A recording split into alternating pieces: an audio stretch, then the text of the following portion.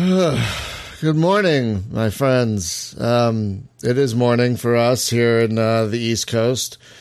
Welcome to West Coast. Oh my God, I'm on the West Coast. What am I saying? I can't even talk. I'm done. The podcast is over, guys. Sorry. I know I invited you here, but I can't even do it. Oh my God. I don't even know what coast I'm on. Welcome to the Space Game Junkie podcast, my friends. I, as always, am your co-host, Brian. I can't even talk. I'm breaking. And joining me, as always, is your co-host, Spaz. As always, powered by not enough caffeine. No, I just had a Starbucks double shot, and it's not enough. I think my wife's going to make coffee when she gets up. Thank God. Folks, we're up early in our morning because we have some guests joining us from Convoy Games in the Netherlands. 2D artist, designer, and co-founder Roy Hornstra. Good morning. And designer, scripter, business, and co-founder Sander de Visser. Yes, good morning. Oh, that was a lot. Okay, folks, we're here to talk about the finally out of early access space and walking game because it is kind of two games in one. It really is. Landinar. I can't talk. Landinar into the void. Time. I saw your stream yesterday. Yeah, it's tough. My brain keeps wanting to say Lambdamar, and I have to correct it at the last second. I don't know why. It's one of those things. Or we'll change it. Just change it. Just change it to Lambda. Yeah, just change it. Even though that's a much worse word. That just sounds worse than Landinar. Just a rougher word. Well, most have to retcon like Convoy. Whatever. Yeah. Right. No problem. Same universe. Sort of. Yeah. Welcome to the Landinar system. Anyway, welcome back, guys. We had you on about a year ago to talk about this game, which was in early. I think it was August of April. It was August of last year, I think. And that could be, gotta say you guys had. I want to start off with this. You guys had a relatively concise and straightforward and very busy early access period on Steam. Like there were a lot of updates. Your community seemed very busy. And I would just like to talk before we get into the game itself. I'd just like to ask, how did early access go for you guys on Steam? We launched in early access in September, I believe. And for us, the idea was, because we're like a super small team, we're basically 4 people working on this thing. We worked on it for, I think, about 3 years before we went into early access. And when we launched in early access, we're like, okay, we got sort of the base game sort of thing done. We know what we're going to make. We just need to sort of figure some last things out and do the whole story campaign thing that we had in our minds. And so during early access, that's pretty much the main thing we worked on. We did some, tweaks of the UI and the combat and like movement mechanics and some flight mechanics stuff, but most of the core mechanics haven't really changed since we launched into early access. We just added basically the whole story content to the game and actually making, the game being a game you can finish from start to finish. Which has an ending. Yeah, it has an ending. Yeah, and you can play it and you can complete it. Do you have are you bothered by the planes flying by the way? Do you pick that up? I can hear that. Okay. Yeah. We're like right next to the Air Force base. So I can't hear a thing. Russia comes and nice. decides to take a look. We send in airplanes. Oh, jeez. Whatever, I don't know. Oh, no. Nah, it's not really that bad. It's just, I don't know, they're just flying around for whatever. Yeah. It's cool though. We can watch all the cool planes. We had a, I don't know, this is totally off topic, but we had the training exercise like a few weeks ago with like American planes and French planes. Oh, that's cool. Everybody just came over and there was just like, that is so right cool. outside the window.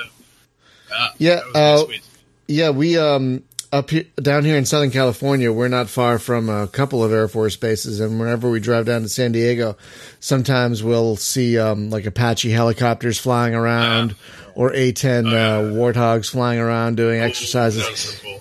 Oh, I love those. So, those are my favorites. The A10. Oh my god. Oh yeah, the A10 is like the best thing. Oh my god. I love the A10. Let's talk about A10s. Can we do that? I could do that. There's a podcast. I don't think I've ever actually seen one. Oh, there's a podcast that talks about military aircraft. What the heck's its name?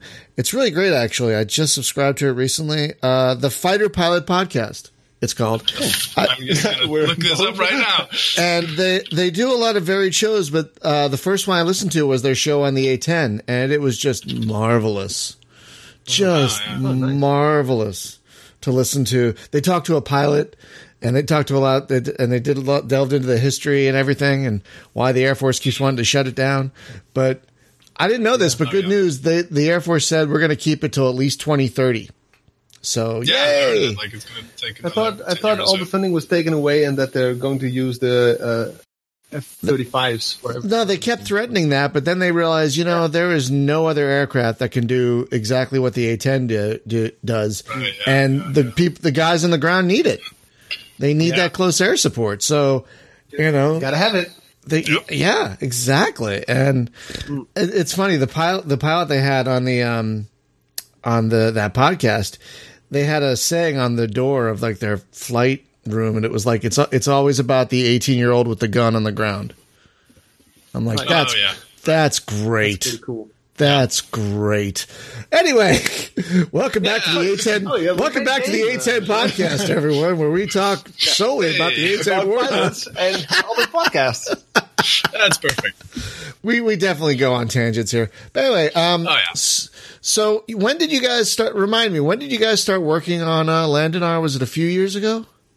It was actually the after 2015. we released Convoy. That was in 2015, so it was the fall of 2015, I believe. Summer, fall, something like that. Yeah. And at first, it was a totally different game. The walking around that you just described actually is still from that game. It was a heisting game where you were playing as a kind of a cyber mercenary kind of guy, a hacking cyberpunk cool hacking guy. Yeah. And then we thought, oh my god, our team is only 4 people. We'll need to make a lot of buildings and alleys and stuff like that. Maybe we can do less something work if we different, just let the buildings fly around a bit, and we'll have to make less of the world, and we'll put in a nice skybox and do it that way. And then this whole thing happened.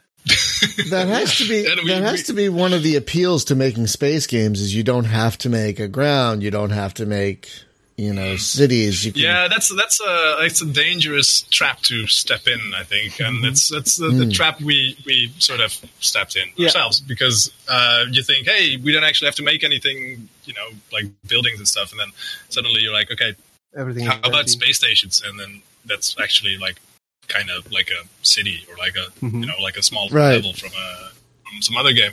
And so we made a bunch of tools to create stations, and that actually went reasonably well. I think it's pretty quick to build stations with the systems that we have, but then since we only have one 3D artist, he's just he's got to make everything, like wall pieces or all the like the furniture and all the, and you want to have some variety in things, because otherwise there's going to be copy pasted rooms, and that's going to be boring. So it's I mean, it's quick to make once you have all the stuff. Sort of like when you have all the building blocks, it's pretty easy to make something cool. It's like Legos, but you have to get all the pieces first, and that's a thing we sort of maybe somewhat underestimated how much time it would take, because we've been working on this for very long. But and the other thing is, of course, because it started out as a different game, and we are making a space game right now, there is this expectation that players have of space games. So when will there be mining? Yeah, I think we get a lot in our Discord is when will there be mining? Because in every space game you can shoot in an asteroid and it'll drop some nice junk or something, and sell it at some. That is not true. I mean, there are a lot of space games that do not have. But in our game, you play as or an overstatement. I mean, but in our game you play as a bounty hunter, so we didn't do anything like that. But I mean, the game doesn't really have much in the way of trading or mining. because that's not what you do. You're a bounty hunter. I mean, basically the trading is, oh, look, I found some loot. I'm going to fill my cargo with it and then sell it. That's pretty much the trading. Because you're not a trader. You can still do it, but it's just not a fun game because we didn't make it about that. Exactly. So there is players who found out what the best cargo is to haul and to haul it from where to where. Because there is a trading thing, but it's just not a fun game. I mean, I always feel like, well, there's this whole story. Don't you want to check that out? But I guess everyone has his own. Some people, games I think like Skyrim and even to a lesser extent Freelancer have spoiled us with the fact that, oh yeah, there's a story over there. I don't have to touch it or do anything with it. You know, it's over there. It can wait for me. But this is a little more story focused. I mean, you have side missions to. There are a lot of side missions. There are a lot of side missions, but I mean, the focus is dealing with what's that main faction you're going to join? I can't remember the name. Yeah, so you join the Landinar Empire first. And then you get, you don't know. Wait, I'm explaining it wrong. So they're you're joining the Stone Eyed Children. Yeah, you're joining the Stone Eyed Children. Thank you. That's the one I was trying to remember. Faction. They're doing jobs for the Empire. So right. That's the one I was trying to remember. How many factions are in the game? Remind me. There are a few at least, right? There's there's a few. You have the traders, the KGL Trading Company. You have. Another bounty hunter faction that's called the Rising Ashes, where you have some interaction with down the line. There is the Imperials, and the Katan Navy, which is mostly just a reference. It's not really like faction that you can join or anything. Like you can. There's some miners and some the Camrock mining guys, some science station vessels, but they're more, what some they're also like, they're mostly NPCs really. Like it's not like we don't have the freelancer system where you can really get a standing with them. No. Right. That's fair. Really, that's a whole another kettle of fish. That's a whole other layer Now, you brought up hacking earlier, which is kind of funny because I didn't know there was hacking in this game until I disabled a ship and the little pop-up came up. It's like, oh yeah, board that ship. And so that's new since the early access. Yeah. But a funny thing about that, first off, I forgot I had a fire extinguisher and ran into the fire and died. So I forgot. So that was a really clear reminder that, hey, by the way, you have a fire extinguisher.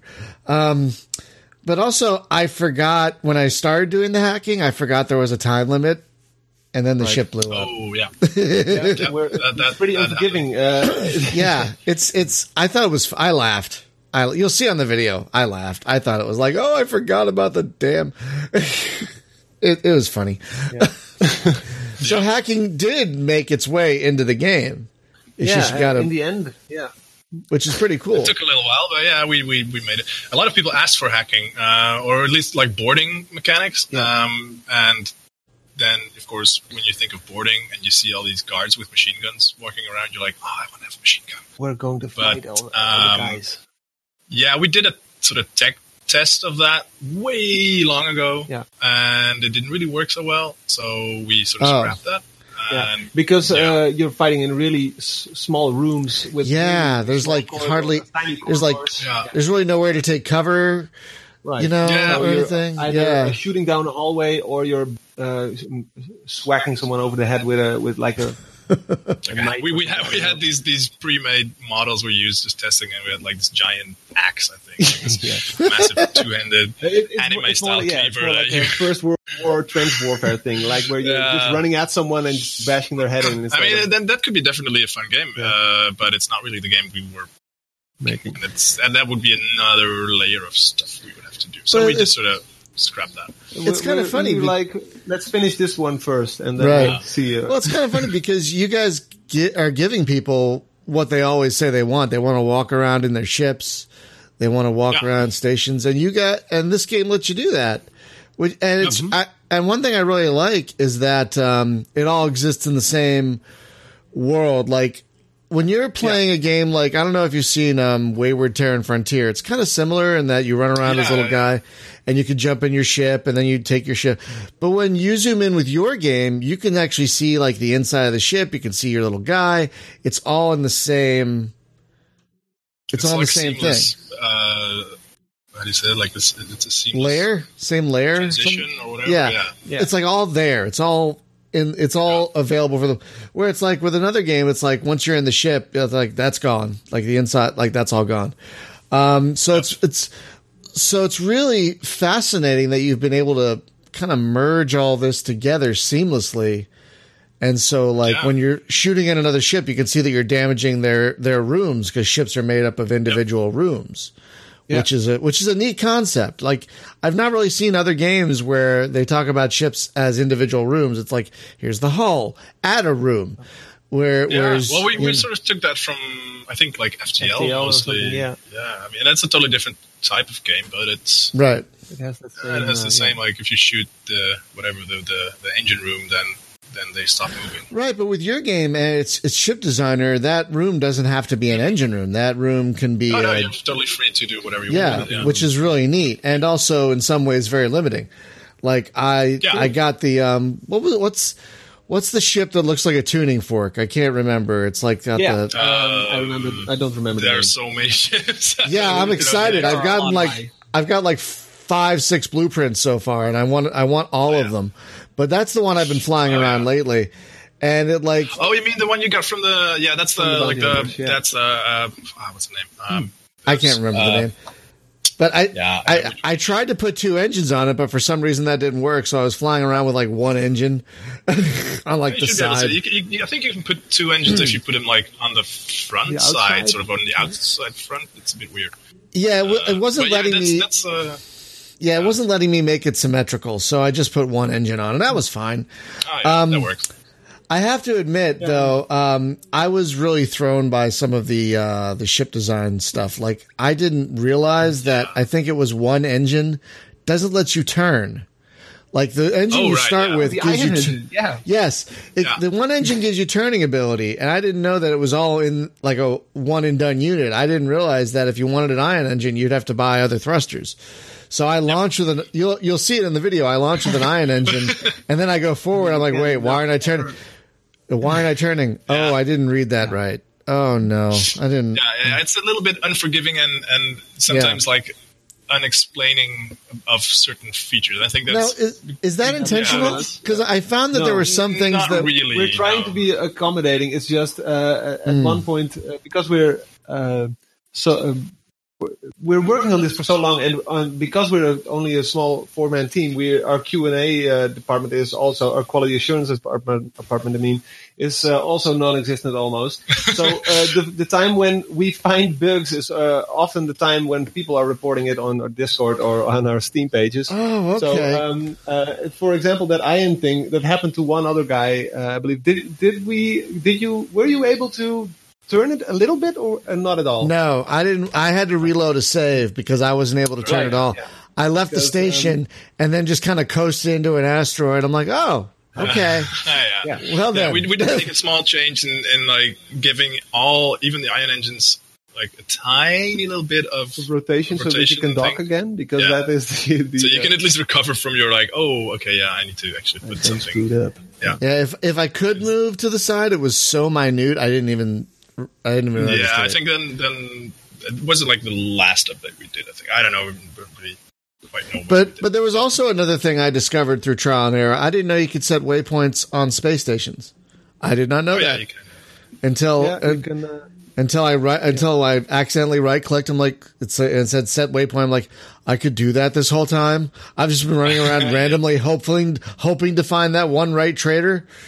Yeah, well, we didn't want to put a whole book in front of the player, so that's why fair. I mean, I'm not complaining. Yeah. It's just, I just want to explain. Yeah, right. It's just there's so much hand holding in gaming these days that it was a little bit surprising, and I'm not saying in a bad way.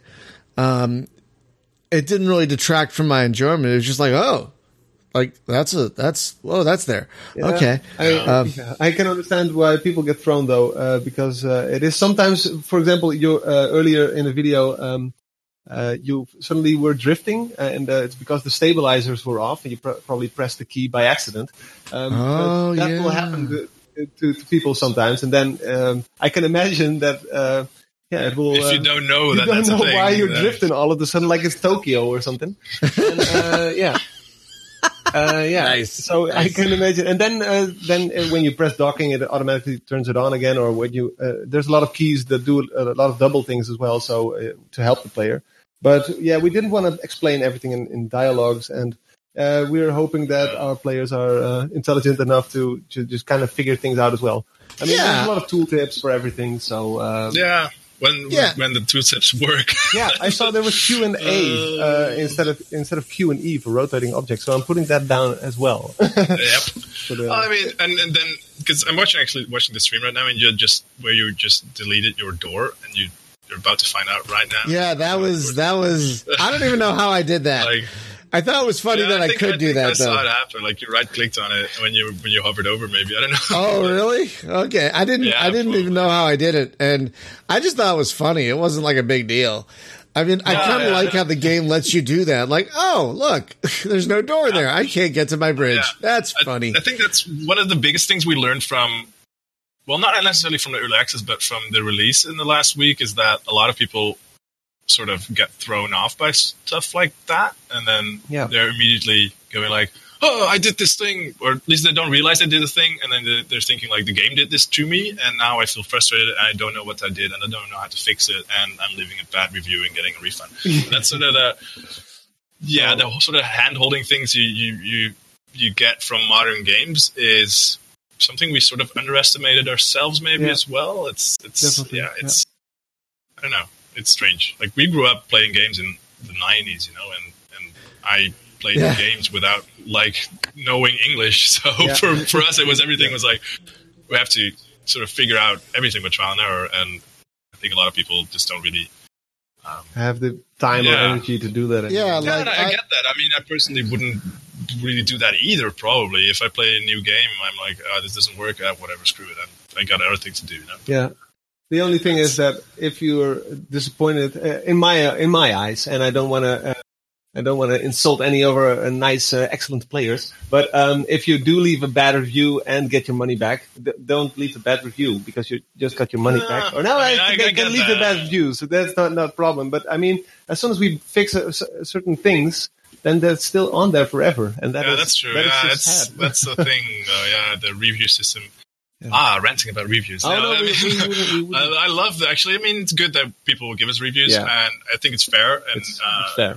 If you expect something to work and then it doesn't, then hey, that's totally cool, I guess. It's on us. That should be what the bugs in this game. So that should be what the forums are for, though. I mean, try and get a bug fixed by talking about it in the forum. Don't just like, oh, there's one bug in this game. Here's a review. Fuck you guys. I'm getting a refund. Like, well, and that's that's the thing.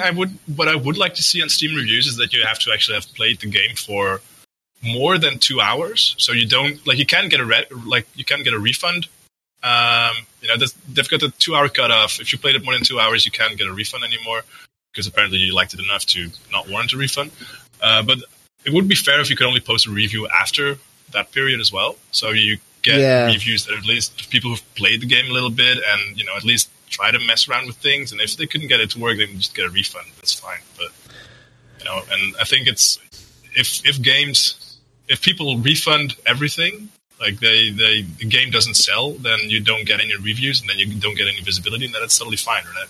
But if you get 1 million reviews of people who've played the game for 5 minutes complaining that it doesn't work, then you still get negative reviews, and it gets out there and lots of visibility, but it doesn't actually mean that the game is better or whatever. It's a bit weird. Yeah, it's not reflective of the actual gameplay experience, because if it's only a 5-minute review, then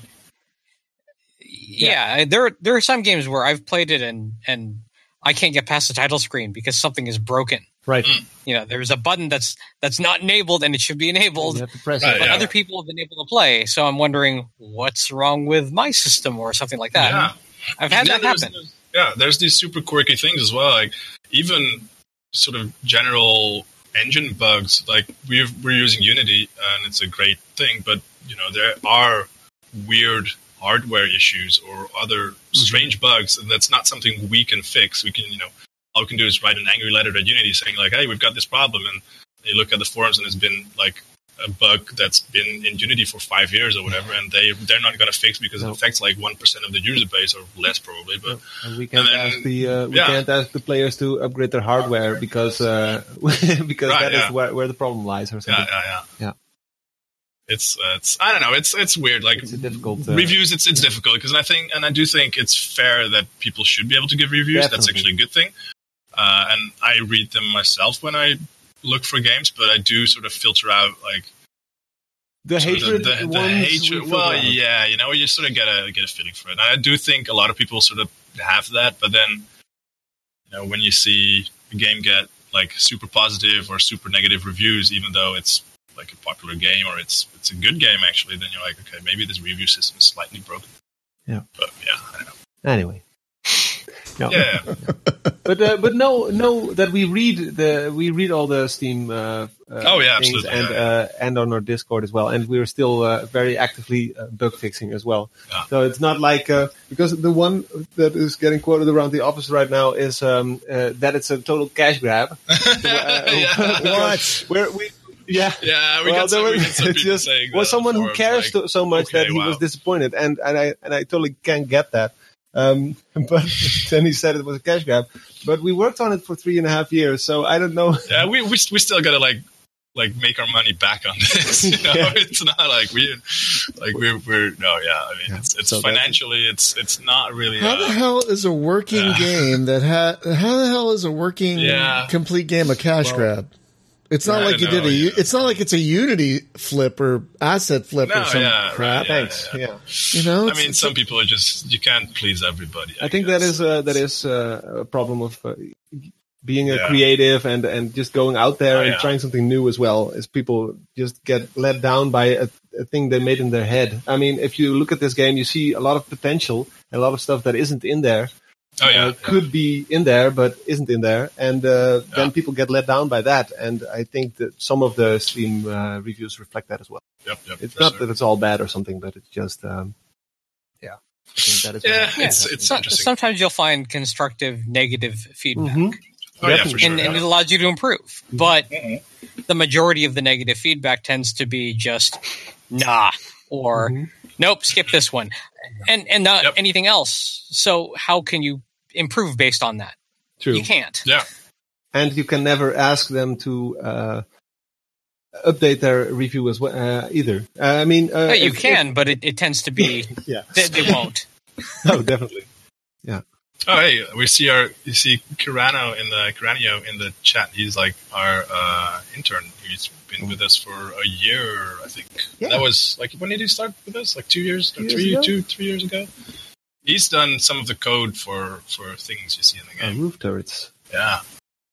Roof turrets. Yeah, he did roof turrets. He did other things as well. He's a cool kid. He's cool. There are turrets in this game? Really Ooh. Yeah, so there's cruise missiles in the game, and they can be targeted by either you being very quick with the mouse and keyboard, or you can buy roof turrets, and they can shoot them down. Oh, I love turrets. I'm always a fan of turrets. Always. So how many ships are in the game? Like, how many blueprints are ultimately in the game? Ooh, I think there's like a lot. I haven't counted them in a while because we've been adding and changing things for a bit. I would have to actually look at. I think that would be an educated guess. That is not the same as counting. I think it's like, I don't know. Well, every level ship at least has 3. At least 30. But I think that is very much on the low side. 30, yeah, probably like 50 or so. Yeah. So 50 different shapes and so then you can different hull types. And we've got like a few, because a lot of these ships you can just get by boarding and hacking the a ship when you kill it, or when it's sort of disabled.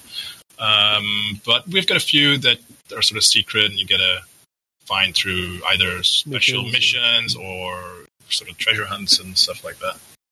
Treasure hunts. There are treasure hunts in the game? There is a treasure hunt. At least one. There's sort of more, but at least one. I'm still doing I just found in my current game, because I started a new one just a few days ago, I found one of the secret ship blueprints already. Yeah. Oh. Which one? Where did you find it? The one on Mardo. Oh, yeah. Right. Oh, yeah. That's the first one. And the first one you can find. Right. Yeah. Well, that is actually, I think, our Discord community says it is also very sad that it's in, because you will never need another ship once you've unlocked it. But I think it's very nice to have that as a kind of an end game. Clearly, the best thing you can get, but you have to stick with that mission to get it all through the game. So yeah. The one with the ship parts. I mean, the one with the parts. With the 5 parts. Yeah. But that's not only on once you've found it, though, you've earned it. That's the whole point. Right, you got to progress through a few missions to actually get all of the components, I think, because you have to get one in that's this locked room on where's that? On the Strongpoint station. And then there's one. Yeah, don't spoil everything. Oh, no, okay, sorry. I'm not saying anymore. You have to do something, right? Yeah, you have to do some things. So alleys. I think, So I've noticed, like, sometimes you'll destroy a ship and sometimes you'll disable a ship. Is there a way to specifically, like, is it only one or the other, or can you, like, target a ship's, like, room with the engine in it and disable it that way? It's random, I think. Oh, it's random? It depends on each ship how much chance it has. Oh, okay. It's generally about 1/3, and I think some of them are slightly more or less chance, but it's... Some mission specific ships are will explode always, for example. Yeah. Right. Yeah. But that is true. But sadly you can't target an engine or have a weapon that disables them. Okay, that's fair. I think that's what everyone would do all the time, though. So that kind of makes sense. Would be a bit too much. Maybe. You'd be broken. I also noticed you'll get blueprints through side missions as well. Like you can. Yeah, these bounty missions. Yeah, you can definitely get them, and other missions as well. Right, and so there seems like there's a lot to do in this game, which is very important. When you give someone kind of an open world like you have with this game, and I like how it's handcrafted. Like, that seems like a rarity these days. Like, everyone wants procedural generated everything, which, sure, we love that, but, it's handcrafted is fine if there's enough variety, Yeah, that's the thing, of course. If it's like procedural generated stuff, you can get infinite content, but if the content is all sort of similar or generated from a template, then it's not really interesting things.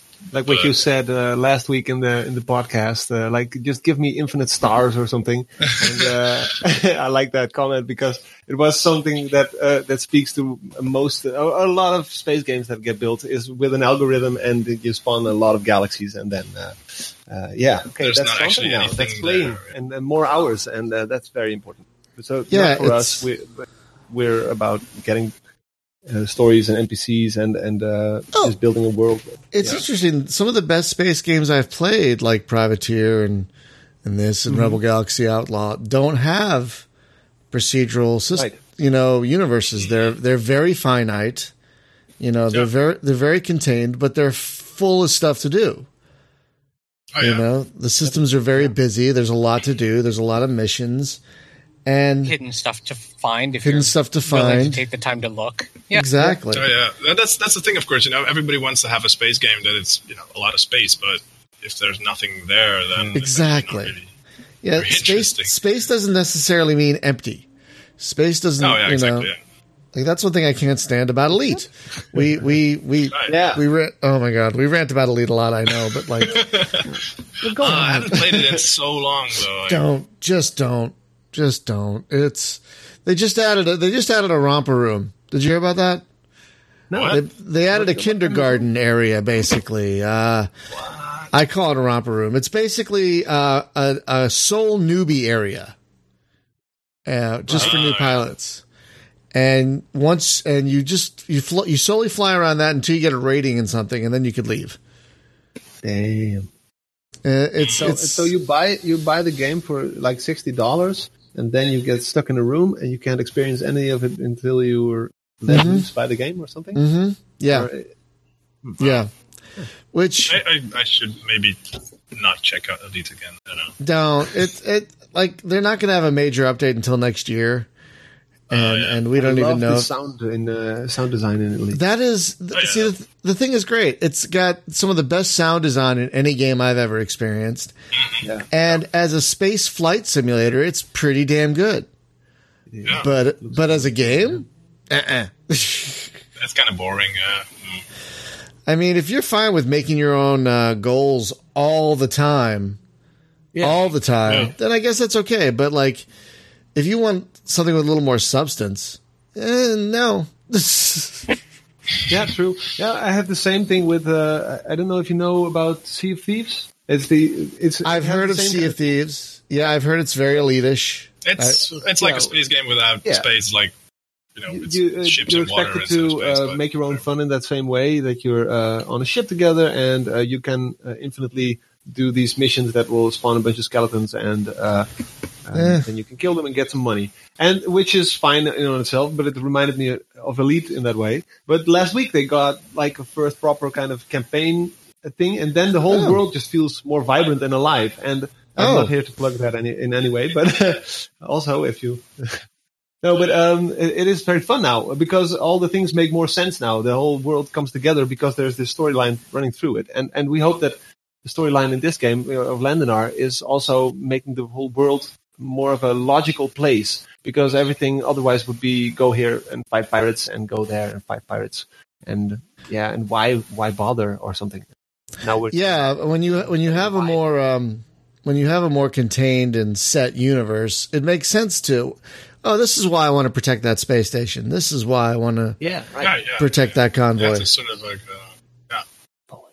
In theory, you could continue to take bounty missions for dozens of hours and not advance the story, but there's not much point to doing it that way. Yeah, you could get a lot of money and maybe afford yourself some of the larger ships. Oh, yeah. But besides that... Yeah. Absolutely. We had some people on the forums actually comment on that, like, oh, this game feels very grindy. You just have to do the same missions all over again. I'm like, what are you doing? No. Like, we've got the mission, do the story. There's a main mission, main quest that starts out. The mission thing is very clear as to what's a side mission and what's a main mission. You actually have them separated out. So it's like, it's very clear, you guys. You got to do these things up here. You could. It doesn't mean that you should. That's right.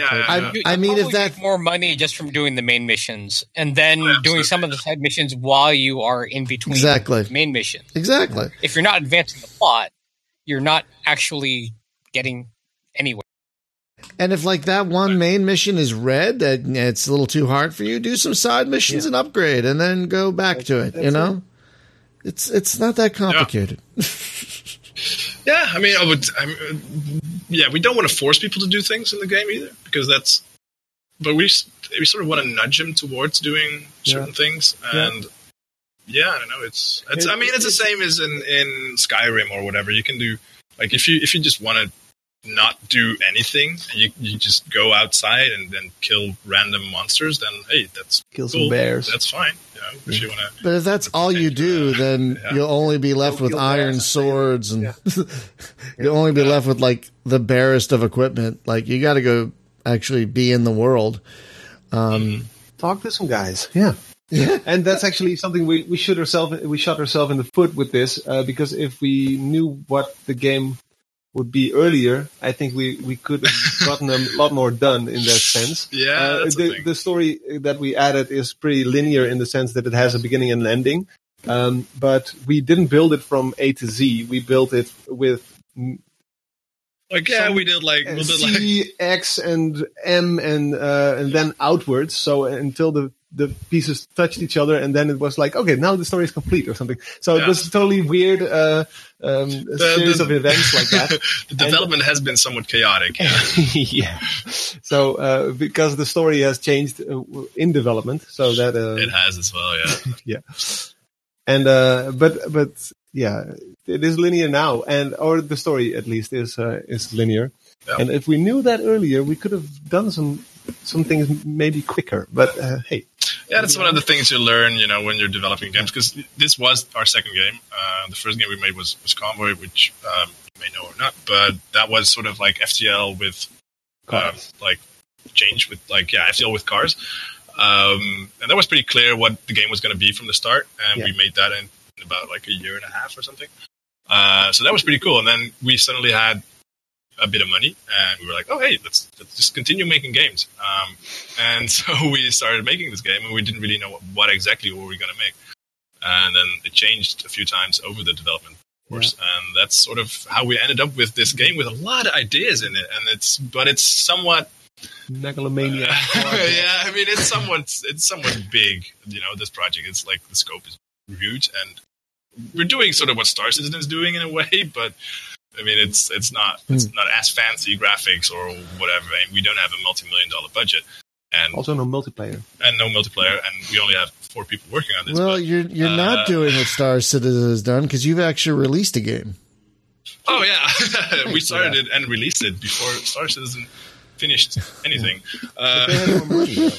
But they had a lot more money and more promises. We're also sort of in the same.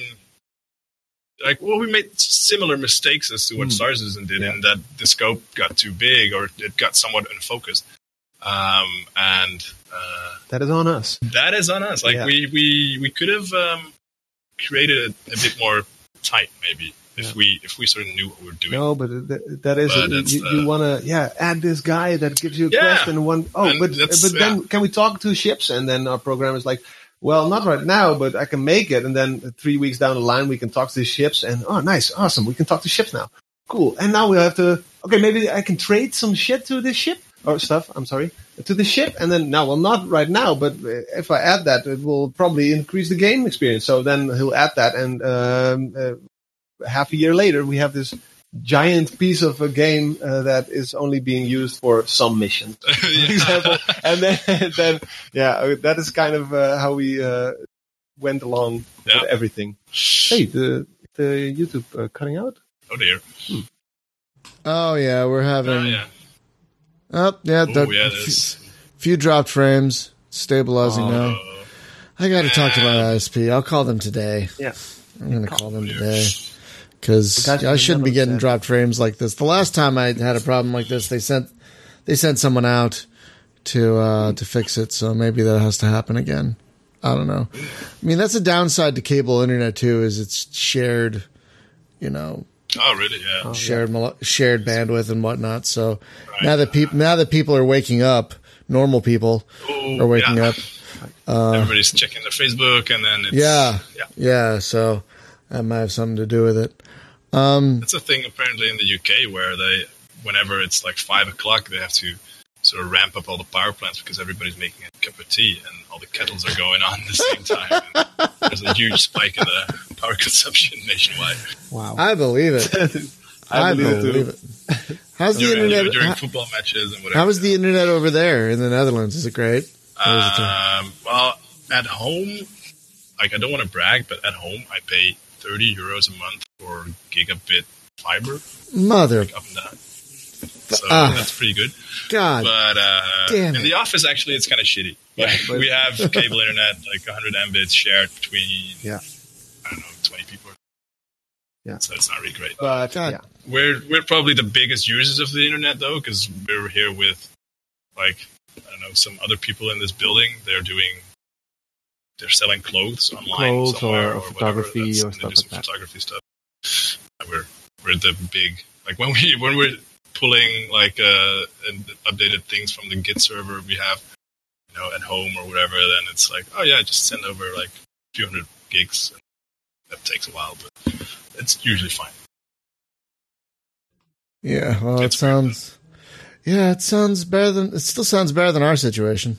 I'll tell you. You have cable. Is that the same thing you use for the TV?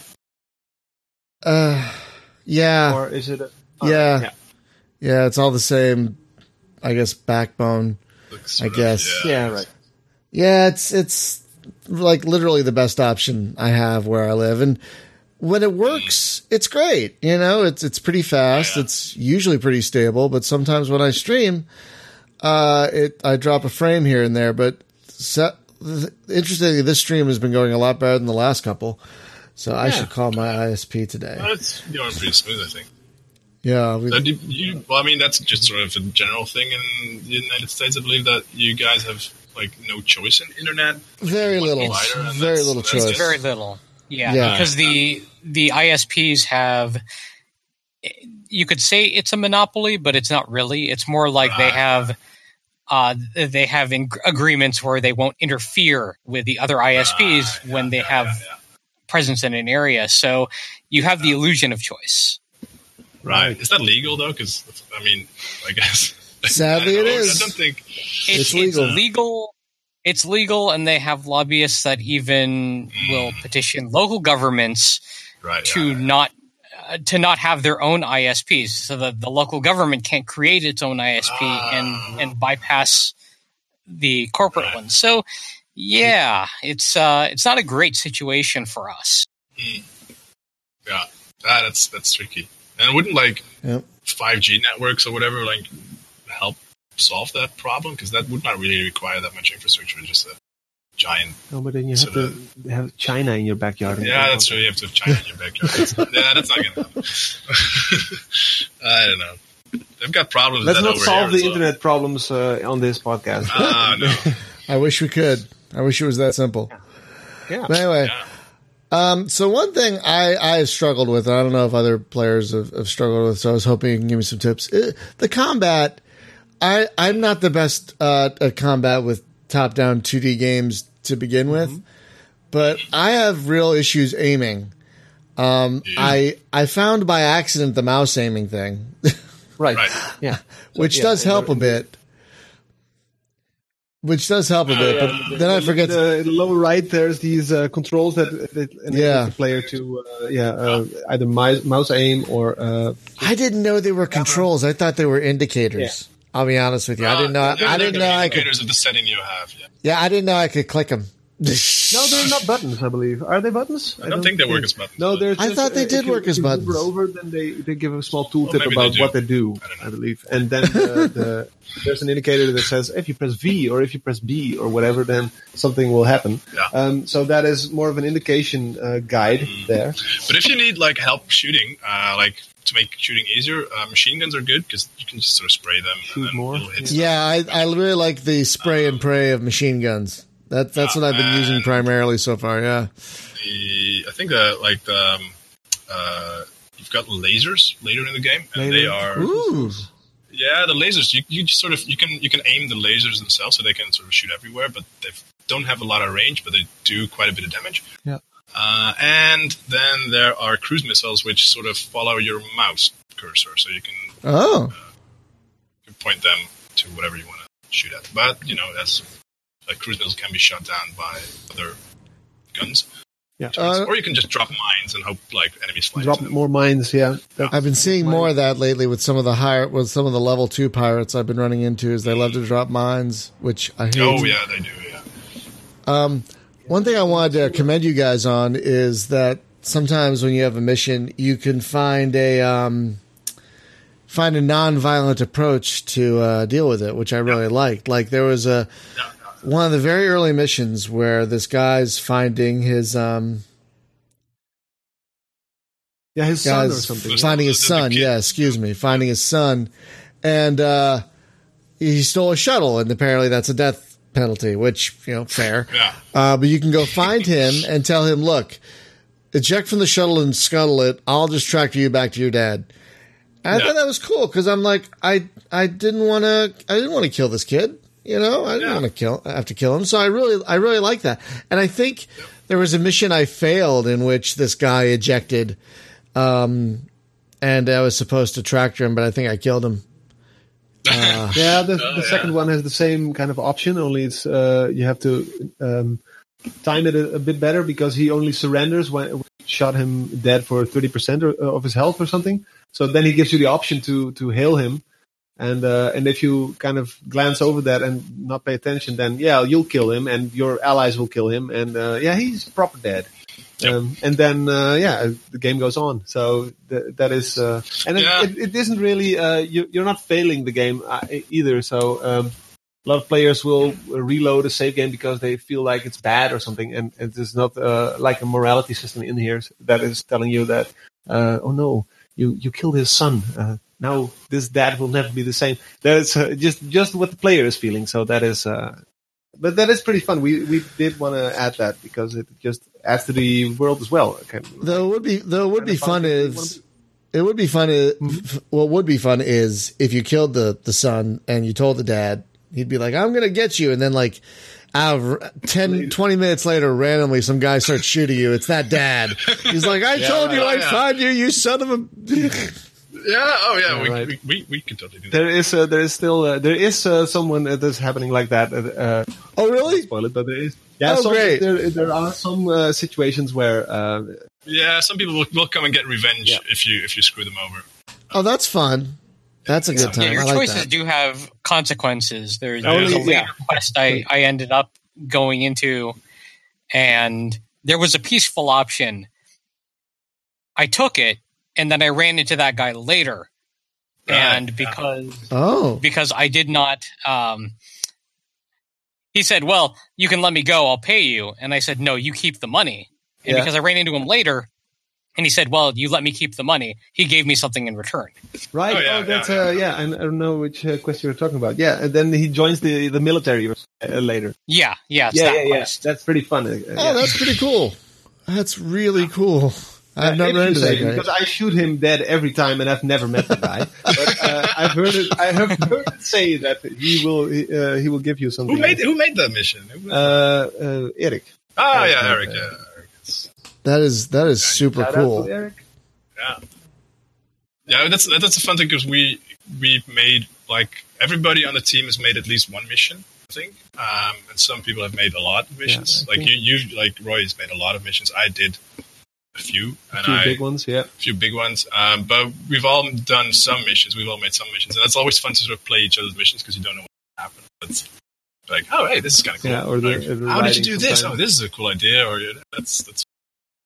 And we had some interns with us like last year, basically last 6 months, and they came up with some really cool stuff and things. We've got this mission building tool. And they were doing things where they were like, "Oh, we never intended for that to happen or work, but it does. Okay, that's cool." Yeah. And then suddenly you've got like, missions like where you talk to somebody and they're like, "Oh yeah, sure, I'll come with you," and then they follow you around and stuff like that. And suddenly you have like you're building almost like a party, of ships, an escort mission or something like that. We've never even thought of that because we're all about the shooting. Yeah, so that's pretty fun actually, and it's are the side missions based on like a template, or are they all individually written? All unique in that sense, so that we don't duplicate anything. Yeah. Oh wow. So the side missions in the bounty boards are those are sort of like we have like 3 or 4 bounty board missions, and they sort of get placed on the map, and they're not really interesting. It's all like defend the sector or whatever, and you just shoot a couple pirates, and that's it. And they, if you get no higher level ones, they get bigger pirates, but it's not really a different mission. But all the sort of side missions you can do, like rescue the sun or whatever you sort of encounter, like do this pirate. I think that's what I meant. I'm sorry, the bounty missions. That's what I meant. The bounty missions. No, the bounty missions are pretty much sort of copy paste, sort of simple. Go here, kill this thing. But they're much more. Right. Yeah. But those are meant to basically meant to line your pockets so you can upgrade. Yeah, pretty much. And we built them originally because we went to EGX Res in London and we wanted to demo the game, but we didn't want. We had a small bit of station. and we wanted to have one place where you can go and experience the full gameplay cycle. So it's get a mission, get a reward, upgrade your ship, and do the thing again. Yeah. And that is actually the bounty board rewards were much more interesting earlier because they would give you weapons and templates as well. And now they only give money. But now the game is full enough that you can get all the templates and all the weapons on other different places. So we don't need the bounty board mission to fatten up the game anymore. So I'm glad they're sort of still in there, but it's more of a sort of filler thing you can do while you're doing other things, or like, hey, pick up a little bounty mission. Yeah, similar to how and I think actually the Witcher, we sort of looked at that, and they have this bounty mission thing where you've got like kill the monster in this cave, and that's sort of how we approached it as well. Like, just sort of kill a thing and get some money for it. And then, of course, The Witcher is like far more advanced than we ever will be. And there you have to sort of read up about this monster in this book, and then put the right oils on your sword, and then you've got the. But for us, I mean, the bounty missions are more like a sort of interesting thing you can do on the side while you're doing something. Well, you're already out there, yeah. Well, like taxi message in GTA. We do need to start wrapping up, but I just wanted to say, it's. I mean, your game is kind of fascinating with the custom ships and all the missions and stuff. There's just a lot here, everybody. There's a lot. There's kind of something for everybody. I mean, it's very easy. You all know me. I don't like building ships, but you're not really building ships here. You have like a base, and you're just adding stuff to it, and that's like a puzzle. Yeah, and that's a lot more fun for me. So you could tweak the ship the way you want it. If you want lots of guns, if you want all missiles, you can do that if you want. So for someone who doesn't have the patience to build stuff like me, it's really much more streamlined, which is good. And and the combat is fun. There's a little bit of a learning curve to it, but once you, I don't think there's a question. Are there multi-floor ships? I don't think there are. No, I haven't seen any anyway. But what was that? No, it's all on one level. Like you can't go up and down, right? Yeah, this isn't what was that game? Starship Corporation, where you build multi-level things, which sounds great, but it's it's so finicky. Yeah. It's so that game it's great, but it's so freaking finicky. Like you can be one panel off of something, and your whole ship won't work. It's so it can be so frustrating. This is something we wanted to give the player because you want to be in the ship. We want to make the player feel like Han Solo or something, like where you're the rogue bounty hunter or something, and that's cool. And we want to give them the ability to customize it and not just buy shit from a yard or drag something in a slot, which is also great. A lot of games who do that are amazing. But we wanted to let you walk among your own like machines and stuff like that, which is so cool. And this is enough. Then this is all you need. Like just don't do any more because we've also thought about the idea of making rooms together or all that kind of stuff. Like where you could build. We had actually a system where you could build your own ship, like from scratch. You can build your own rooms, but it turned out everybody just sort of went for the biggest box they could. Yeah, that's to put pretty stuff much. In. Pretty much. So because you have set blueprints, the challenge is getting everything you want where you want it. Right. Yeah. True. So like a puzzle game. I think it is more interesting. I think it forces you to make choices as to what you can and can't use. Which I think is much more interesting rather than I'm just going to build a big box and put everything in it. Why choose when you can have? You've got some ships that are good for one thing or some good for another thing. Like you've got some ships that have like this really long corridors where you can put in a giant railgun, or you've got ships with like large connecting bits on the side, so you can add a bunch of broadside cannons, and some others are more like. I don't know, better for missiles or machine guns, or some have hard time to actually put a cockpit in because there's only like one or two spaces that actually fits, and that sort of dictates how you build it. But that's sort of a challenge as well. You can do something sort of different. Well, folks, or you build the game carrying passengers and there's passengers in the game too. I forgot about that. There are passengers in the game too. You can play Space Taxi. I have not done that yet. Yeah, absolutely. Yeah. So it used to be extremely profitable, but we've kind of nerfed that a little bit. So wait, I saw that you can put passenger seats. But I haven't done it yet. When you get a passenger, do you see them in the seat, hanging out? Yeah. When you pick somebody up, like a prisoner or whatever, you can pick up, the people from space. When the kid ejected, and you pick him up with a drone, he's in your passenger seat. Yeah. Oh, I didn't know that. You can kick him out again. I didn't even look. Yeah. I didn't even look. That's great. Yeah. Well, folks, the game is Landinar Into the Void, and again, it's a lot of things. It's a boarding game, it's a shooting game, it's a quest game, it's a story game. There's just a lot here, and it's really fun. You'll see in the videos. There's a bit of a learning curve, I'll just warn you. But once you get over it, there's quite a bit of. Are there hotels to rent and sleep in? No, I don't think so. You can get a room eventually. Yeah, you can? That is true. Yeah, that's cool. It's kind of a mission thing more. A mission thing, you can, once you reach a certain level of money, then be an option to buy a room on the first station. Oh, so you kind of have a little house of your own. Yeah. Right. Oh, that's kind of neat. I like that. One final question. Are there any more ships or weapons coming in the future? Maybe DLC? We'd love to be able to do that, but first we have to focus on getting it bug-free. Because there's a lot of people complaining, and they're not wrong, so let's get that out of the way first. That's totally fair. That's totally fair. I really hope the game is doing well. It is a really good game, y'all. You definitely should check it out. It definitely mixes things. It definitely has that freelancer vibe, which is great. But you can walk around in your ships and everything as well, which is also great. So definitely check it out. Again, it's called Landinar Into the Void. It is at a pretty competitive price point overall, and it is a lot of fun. So just before we wrap up, just a couple of programming notes. Thursday, we are going to be playing Pulsar Lost Colony. Hopefully, we're going to have a full crew by then. We almost have a full crew. We just need 2 more people. So hopefully, we'll have a full crew for Thursday. And so that's going to be Thursday. And then Friday, remember last Friday I did a charity stream? I'm doing another one this Friday. Last week I played a game I like. So this week I'm playing a game I hate for your entertainment. I'm going to be playing 1997's Darklight Conflict from EA and Rage, which is a terrible game. It is an awful, awful game.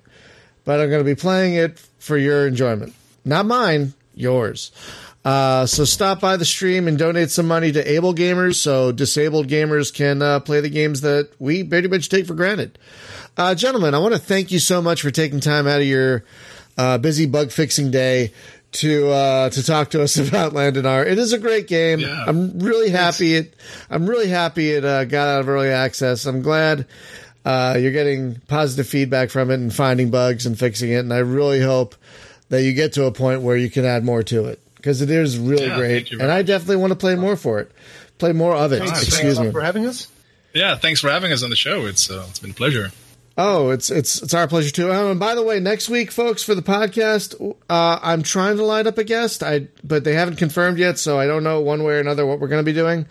But if they confirm, we are going to have a guest next week. But they haven't yet, so hopefully we'll have a guest. But if not, we'll do another topic show.